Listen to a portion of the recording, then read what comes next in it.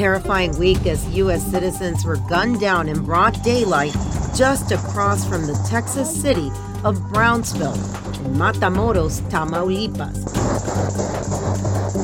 I'm Jamie Virgen with Sinclair Broadcasting from the U.S.-Mexico border in Brownsville, Texas. I know as far as U.S. law enforcement, we want to see people arrested. We want to see people held accountable, not necessarily who was just the shooters, but who was the organization behind it. It is advised to U.S.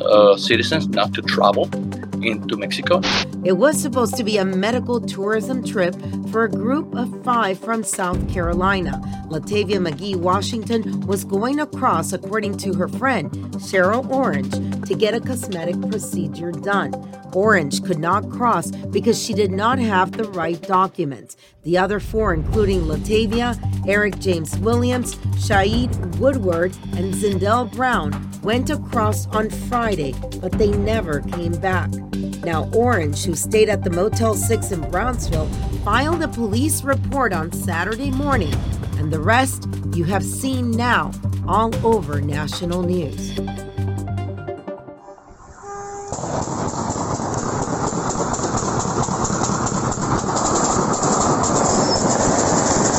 Were the horrific sounds of the ambush on Friday when 4 U.S. citizens were kidnapped in broad daylight in Matamoros, Mexico. After a number of raids overnight by Mexican authorities, around 8 a.m., all 4 were found, 2 alive, 2 dead. Obviously, Mexico is going to be doing their investigations. We have to wait till they release the bodies before they can come back here. It was in this building in the outskirts of Matamoros, going towards a beach area called Baghdad, about 40 minutes away from the Texas resort area of South Padre Island. Shaid Woodard and Zindell Brown were dead inside. McGee and Williams were alive and then were taken to the Veterans Bridge, where the exchange took place with the FBI, Homeland Security, and other federal agents. They were then brought here to Valley Regional Hospital in Brownsville. According to former Homeland Security agent in charge of South Texas, Jerry Robinette, regular commerce that goes back and forth will now suffer the consequences of this brazen attack on U.S. citizens. This is not good for business if you're the cartel, because they know what happens next. There's going to be additional scrutiny at the ports of entry along the border. Robinette talked to us about supply and demand and also what may now happen that 2 U.S. citizens, 2 of them were killed. They're back on U.S. soil, but now federal authorities here in Mexico are trying to piece together what exactly happened. All right, so while you guys are doing all of that, you have to think that the cartels have to be over there going, what the hell did we just do?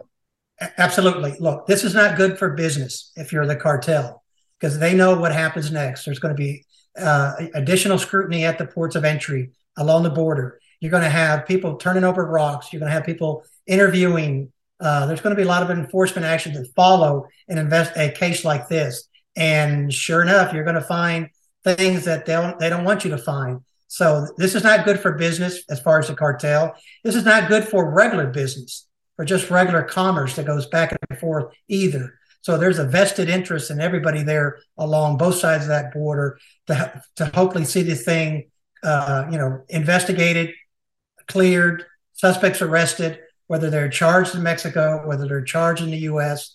Again, at the end of the day, this is not good for anyone. Let me ask you, and we've been talking about this for a while, and I know they're saying, send the military, do this, do that, but we have been talking about this part for years. I even got into it with Vicente Fox during an interview because I asked him, if your country cannot deal with the problem, we have the users on our side, you have the cartels on your side, but once you get the cartel, you can't hold them in the jail. They end up going back to the streets. Why not just designate them as a terrorist organization? Because it changes things, right? Yeah, I mean, I think you have people who will tell you yes, you have others who will tell you no. I mean, look, at the end of the day, we've been dealing with this issue for many, many, many years. I mean, at the end of the day, what is driving all of this is the money from drugs, the money from alien smuggling. It's the money that's generated by the cartels, the smuggling organizations, the organized crime. It's what's fueling the power that these organizations have to basically hold the country of Mexico hostage. We can argue whether they have the desire, whether they have the will, or whether they have the capacity. I mean, we've seen for many, many, many years just the price that they've paid and trying to enforce and take actions against the cartels. Uh, you know, at the same time, we got to look at ourselves. What's driving that appetite? What's driving that violence? Is the money from the sale and the use of drugs here in the U.S. As long as the demand is there, those organizations are going to go to the extremes that you see to protect that territory and protect their businesses. This is not there's fault on both sides. We have to accept that. It's just unfortunately here lately, we only hear about what Mexico is doing, or it's not doing, and what we need to do at the border. And we need to start, looking at ourselves and saying, and holding some of the users that are buying these drugs, that are sending that money that ultimately gets back to the cartels and makes it the power that they are. How important is it that we got back right away the two U.S. victims that survived? I know there was a little to do with Mexico because they wanted to keep them to do their own investigation. I mean, the importance of getting them back home right away. Well, obviously, for safety's sake, there's that's the number one way to do it. There's nobody that's going to be able to provide the care, the emergency care, the medical care than we can here in the United States. At the same time, look, you're not law enforcement is you're not going to the abilities of law enforcement in Mexico are one thing. The capabilities that we have here are another thing. Obviously, we have to work with Mexico. No doubt in my mind, there's nobody that's motivated more than Mexico right now for this thing to put this thing behind them. Because again, this doesn't look good for Mexico. So they're going to cooperate to the extent to whatever extent they need to. But again, we have to get the witnesses. We need to try to put together the pieces to try to figure out, was this a rogue individuals that were caught in the middle, somebody who was who was being robbed. We don't know. It's all speculation at this time. We don't know if there's a nexus to these individuals on the U.S. side. It's not unusual for these individuals to actually flee the cartel. And where are they going to flee to? They're going to flee to the U.S. to try to hide from the cartel. So it's imperative that we coordinate and try to generate as much as intelligence so that we can share that amongst CBP, Homeland Security Investigations, the Bureau, DEA, and everybody who has eyes and ears along the border. Yeah, right about now, you have to think whether this was a mistake or not, or someone went rogue. More than likely, they're going to be looking for them. I mean, this is a mistake that could be detrimental to them making money. So are we to soon see violence on the other side, or probably find people hanging, from the bridges again in Mexico?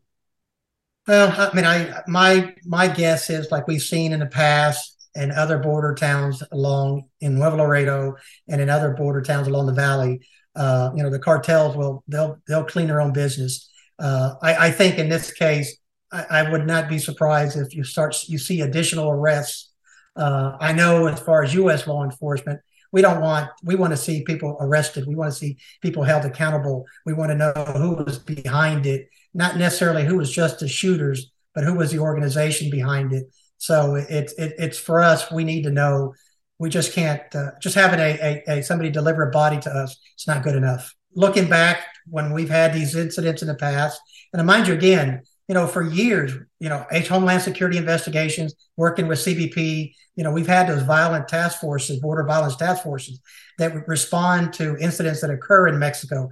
Obviously, this is getting all sorts of national coverage, all the way to the White House, all the way to both presidents. But we've had incidents of violence occurring on the Mexican border or just across that border quite often. And, our agents along the border have been dealing with that day in and day out. That's why I really feel comfortable that they're in tune with what's happening on that side of the border. So I think we're probably going to see some pretty quick results here in the next day or two as these agencies put their efforts together. Also, on Thursday, the cartel that claims that some of their members who went rogue left a letter on a truck apologizing for those members of their criminal organization who did not follow the rules by attacking innocent civilians. They also apologized to the family of the Mexican woman who was an innocent bystander and was killed along with the 2 Americans. The letter was left on the windshield of a truck along with 5 men assumed to be sicarios who had their hands tied to their back and were down on the ground.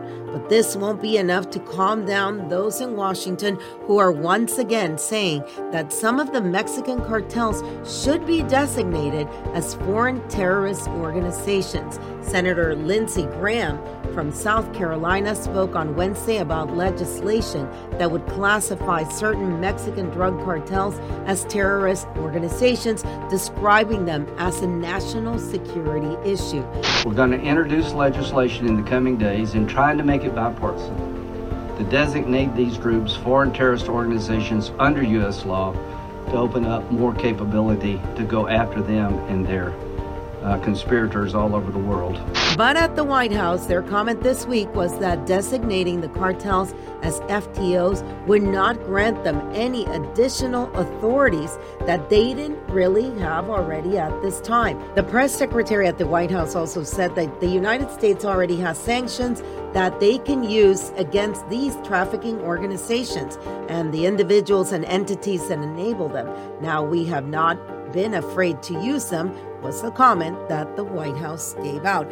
But others, like retired special agent in charge of the DEA in the San Antonio area, Dante Sorianello, say that designating drug cartels as terroristic organizations must happen. Additional authorities would be authorized by the United States government, and that would include the use of military going after these individuals where they're based. It would put the fear of God into the drug traffickers if we went after them like we go after terrorist cellheads.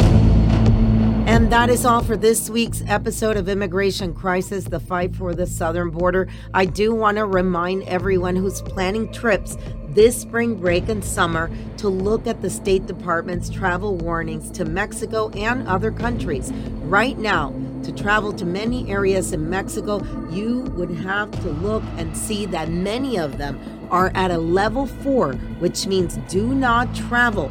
This is the highest advisory level due to greater likelihood of life-threatening risks. During an emergency, the U.S. government may have very limited ability to provide assistance. From Brownsville, Texas, I'm Jami Virgen for Sinclair Broadcasting.